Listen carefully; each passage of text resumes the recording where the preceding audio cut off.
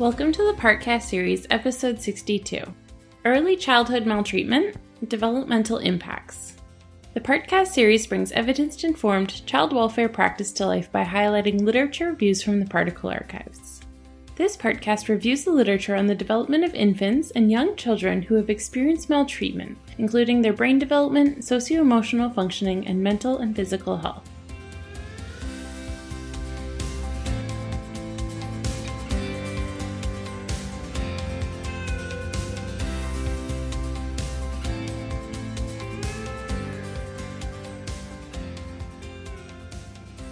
Introduction. Maltreatment in infancy and young childhood is a highly prevalent issue amongst families receiving services from child welfare services in Canada and around the world.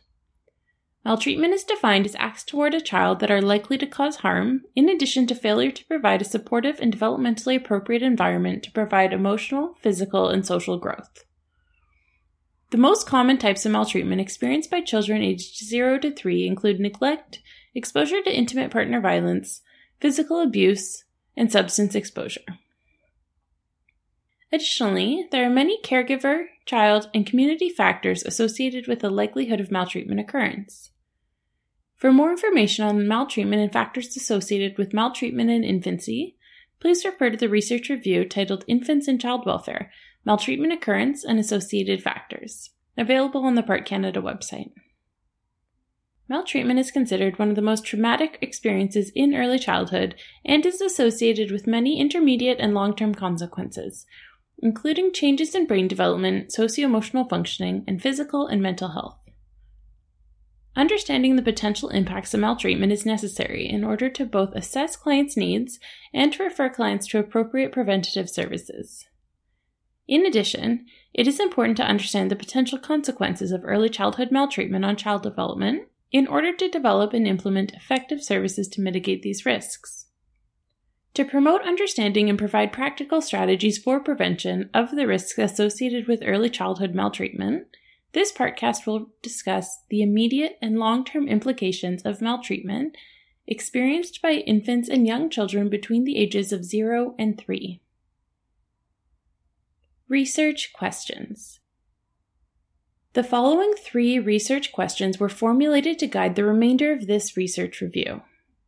1. What associations exist between maltreatment in early childhood and later cognitive development or brain development? 2. What associations exist between maltreatment in early childhood and later socio-emotional development? 3. What associations exist between maltreatment in early childhood and later physical and mental health outcomes?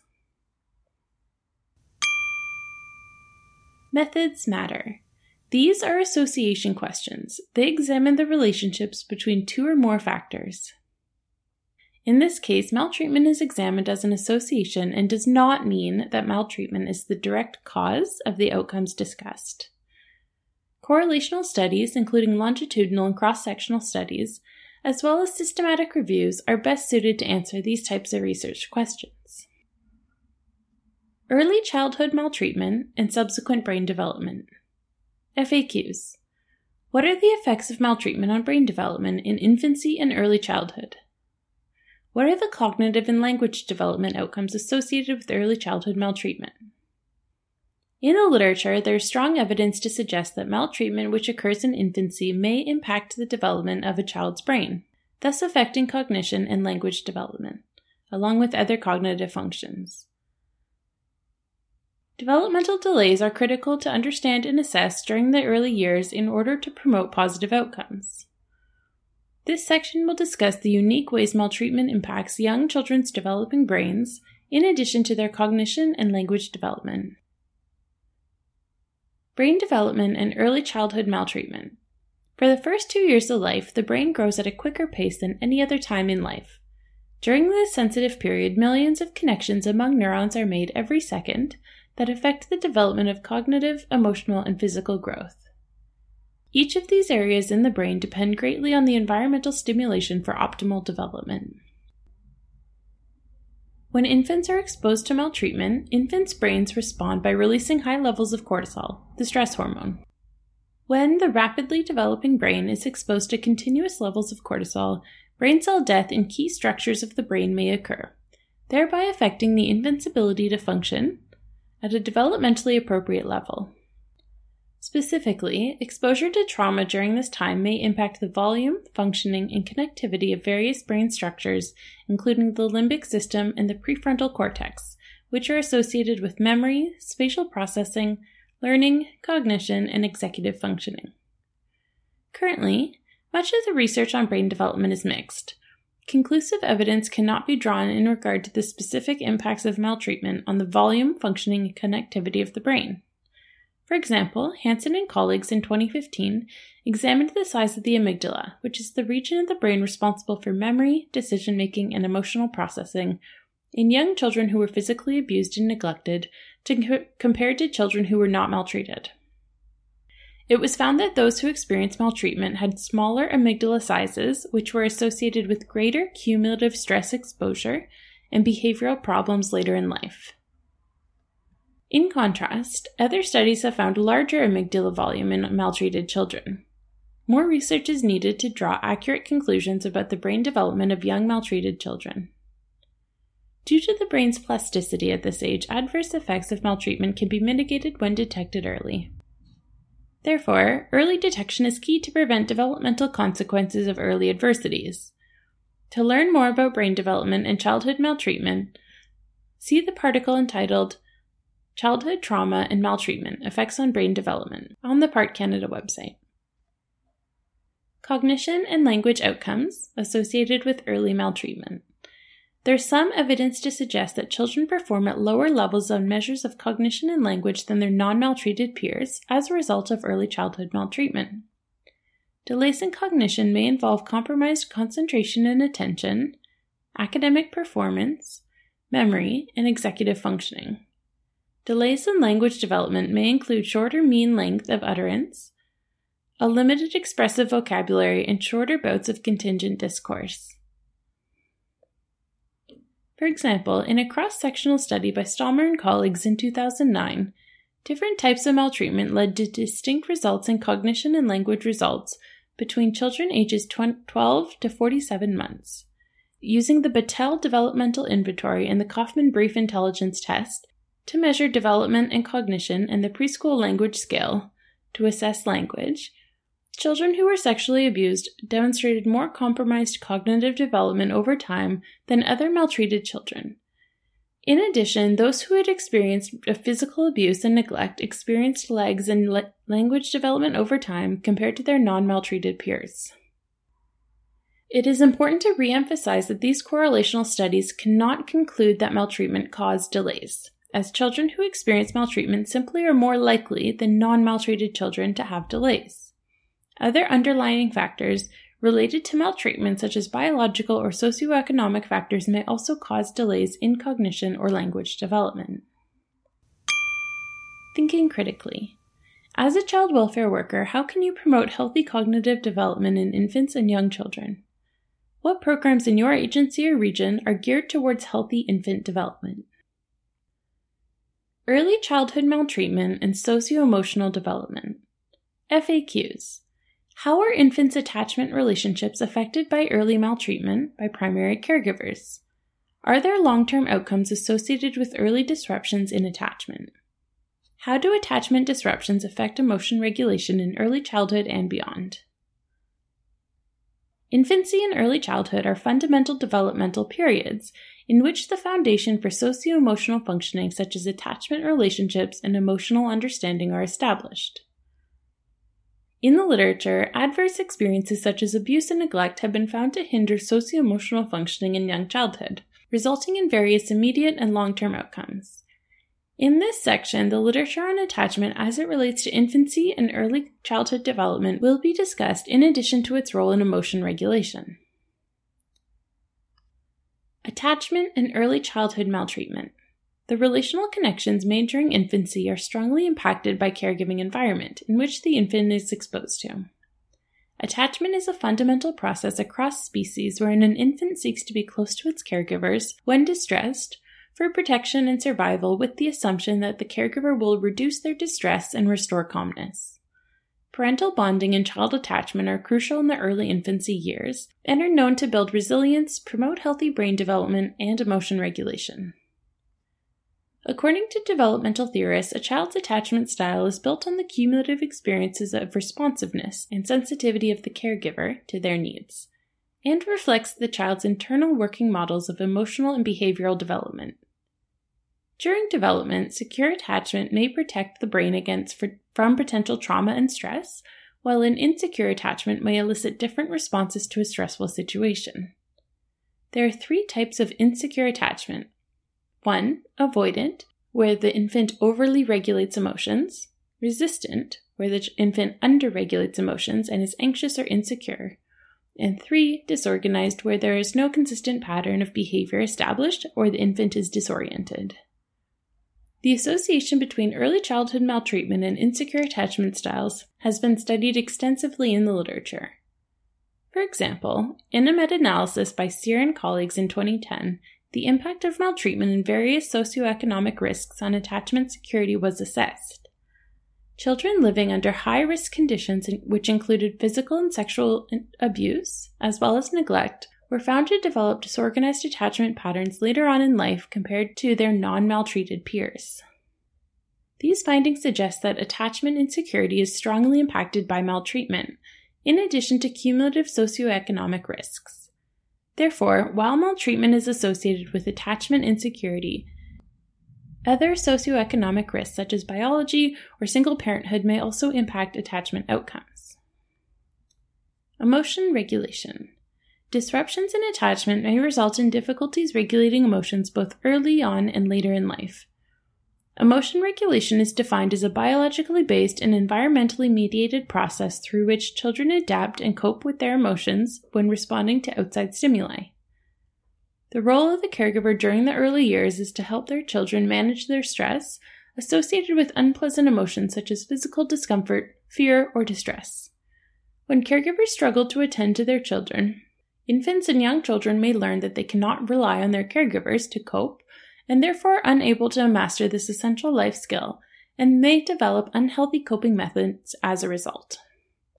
Difficulties self-regulating emotions in infancy and early childhood may appear as problems with feeding, such as food refusal, stuffing food in cheeks, or hoarding, digestion problems, erratic sleep, inconsolable crying unrelated to colic or illness, primitive and persistent self-soothing behaviors like headbanging, excessive rocking, or compulsive chewing, and dissociation, which are distinct periods of disorientation or freezing. In later childhood, adolescence, and adulthood, difficulties self-regulating can result in internalizing and externalizing symptoms such as anxiety, depression, conduct disorders, and other conditions. However, more research is needed to accurately make conclusions on this subject. Thinking critically. Have you worked with infants or young children who have demonstrated difficulties regulating their emotions? How are these experiences aligned with the above discussion on emotion regulation? How are they different? Early childhood maltreatment and its relationships with physical and mental health. FAQs. What are the immediate and long-term outcomes for physical and mental health following early experiences of maltreatment? Are internalizing and externalizing behaviors in later childhood associated with the occurrence of maltreatment during early childhood? Physical and mental health concerns are often cited in association with early childhood maltreatment. Immediate and long-term physical health outcomes include outcomes associated with substance exposure in utero and abusive head trauma, AHT. There's also evidence that a host of other physical health concerns may occur in adulthood following exposure to early childhood maltreatment. Further, there's evidence to suggest that early childhood maltreatment may be associated with internalizing and externalizing behaviors. This section will discuss the physical and mental health concerns that may arise as a result of early childhood maltreatment. Physical health outcomes. In infancy and early childhood, there is strong evidence to suggest that substance exposure and abusive head trauma are associated with significant changes to both the short and long-term physical and mental development of infants. Additionally, research has also considered the effect of early childhood maltreatment on various health concerns in adulthood. Outcomes of substance exposure. Substance use during pregnancy and its effect on the development of infants has been prominently discussed in the child maltreatment literature. It's also considered a public health concern that has both short and long-term effects for infants. Prenatal substance exposure has been associated with low birth weight, infant mortality, and future developmental problems for the child. Other possible consequences are outlined in the table below. Alcohol. Fetal alcohol spectrum disorder, FASD, is characterized by low birth weight, decreased length, small head circumference, facial dysmorphism, and central nervous system dysfunction. Cocaine exposure is associated with reduced head circumference, prematurity, hypertension, central nervous system hemorrhaging, stroke, increased risk for sudden infant death syndrome, and HIV, necrotizing enterocolitis, and increased irritability. Long-term effects are uncertain, with some studies showing decreased head circumference, lower IQ scores, and increased behavior problems. Exposure to nicotine is associated with low birth weight, prematurity, perinatal mortality, and sudden infant death syndrome. Long-term effects include decreased mental task scores, decreased basic visuoperceptual performance, and attention deficit hyperactivity disorder. Marijuana exposure is associated with increased tremors, exaggerated startle reflexes, poorer habituation to visual stimuli, high-pitched cries, and reduced quiet sleep. Long-term effects include decreased memory and verbal functioning, poor attention and impulsivity, and reduced head circumference. Opiates are associated with neonatal abstinence syndrome, an increased startle reflex, tremors, inability to self-quiet, poor feeding, abnormal sleep patterns, diarrhea, fever, and seizures, central nervous system hyperactivity, gastrointestinal dysfunction, respiratory distress, autonomic symptoms like sneezing, fevers, tremor, high-pitched cries, increased muscle tone, irritability, seizures, and withdrawal. Other symptoms include low birth weight, prematurity, and increased risk for sudden infant death syndrome. Amphetamine exposure is associated with low birth weight, premature delivery, congenital brain hemorrhaging, increased risk for neonatal seizures and sudden infant death syndrome, disordered sleep patterns, tremors, poor feeding, hyperactive reflexes, and an abnormal cry. It is also important to consider the outcomes associated with polysubstance use during pregnancy. Polysubstance use is defined as the use of multiple drugs at one time. While research is limited, one recent longitudinal study by Nygaard and colleagues in 2015 discussed the cognitive differences over time between children with prenatal polysubstance exposure and their non-exposed peers. Significant cognitive deficits were found during the follow-up period when the children were 8 years old, in comparison to those who were not exposed.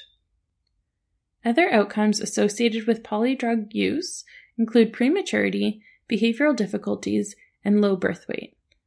One important consideration is the majority of the research on prenatal substance use relies partially on maternal reports of the child's symptoms and inconsistent screening tools used in hospital settings. This is important as maternal reports of child symptoms, as with parental reports in other settings, may not always be accurate due to social desirability biases, stigma associated with substance use, and/or fears of being judged or having their child taken into care. Therefore, caution should be used when drawing conclusions about the literature on outcomes associated with prenatal substance exposure. Outcomes of abusive head trauma, AHT. AHT, or shaken baby syndrome, is caused by shaking, blunt impact to the head, or a combination of shaking and blunt impact for infants. As infants' brains are most susceptible to shaking or impact injuries than older children, babies with severe traumatic brain injury tend to show slower rates of development. Potential physical and developmental outcomes of abusive head trauma include failure to maintain normal head growth patterns, post-traumatic epilepsy, retinal hemorrhaging or blindness, feeding difficulties, motor impairments, sensory deficits, speech and language difficulties, and immediate or delayed death. Long-term physical health outcomes. There is some evidence to suggest that infant and early childhood maltreatment is associated with later physical health concerns such as failure to thrive, growth delays, illness, injury, and chronic medical conditions. In one systematic review by Hughes and colleagues, it was found that individuals with at least 4 adverse childhood experiences in early childhood or adolescence were associated with higher risk of self-rated health concerns such as cancer, heart disease, respiratory disease, and problematic alcoholic and drug use.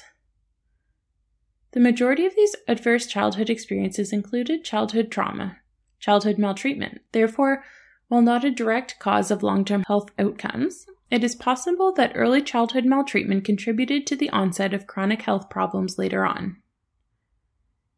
Interestingly, Yoon and colleagues in 2018 found that adolescents who experienced childhood physical abuse during early childhood, ages 0 to 5, had higher odds of early substance use when controlling for other types of maltreatment and other variables.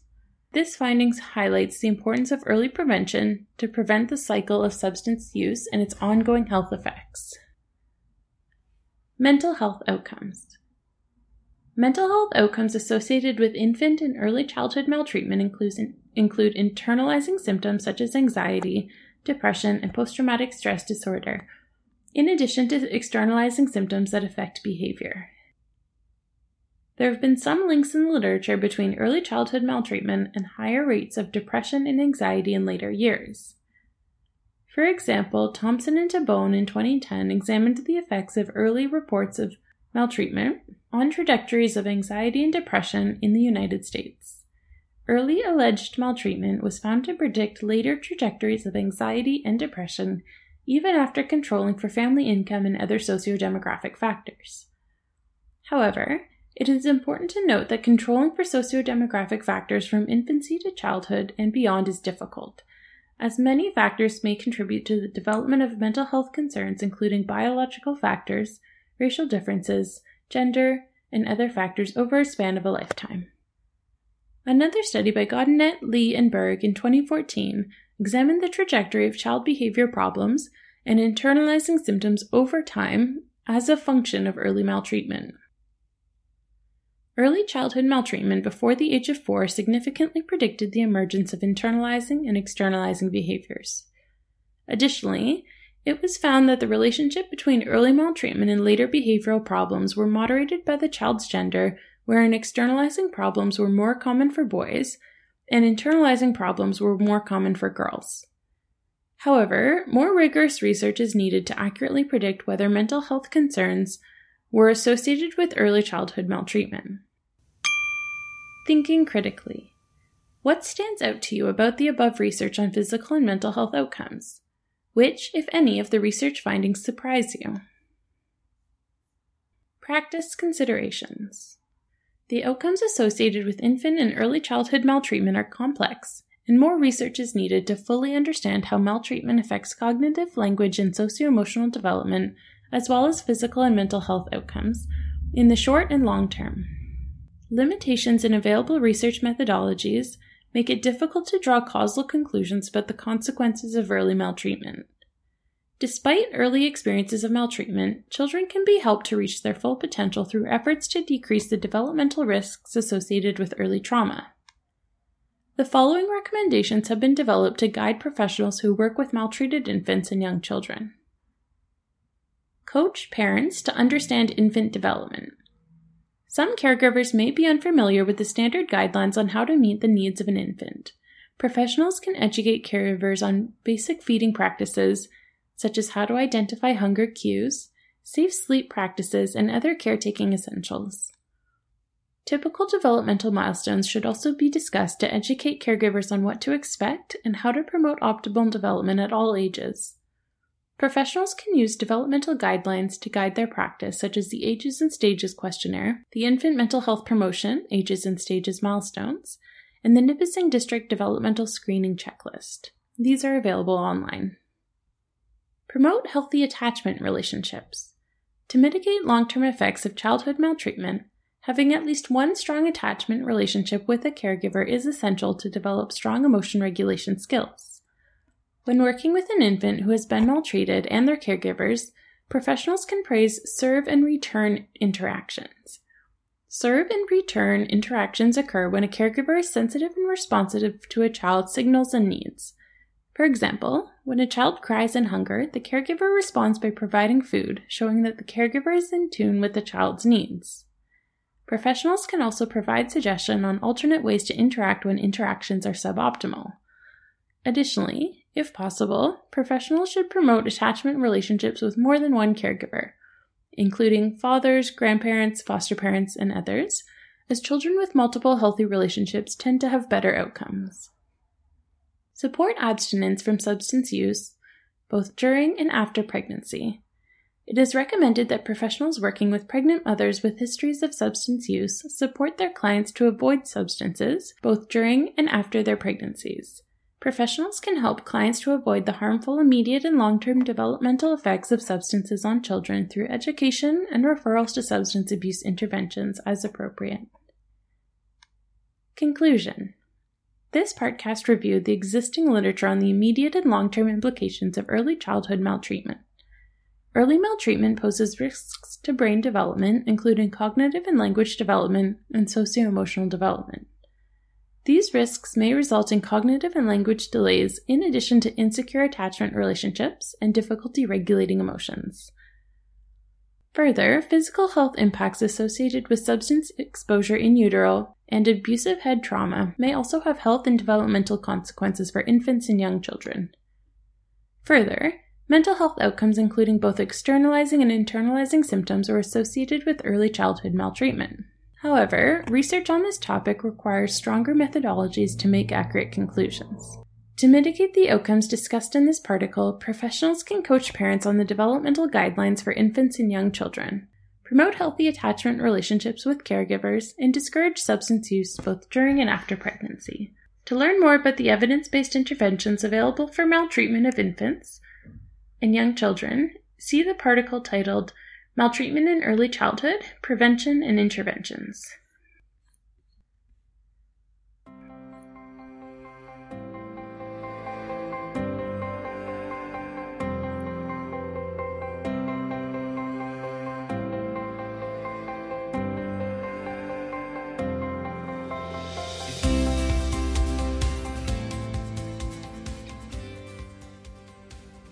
You have been listening to the Partcast series, episode 62, Early Childhood Maltreatment, Developmental Impacts.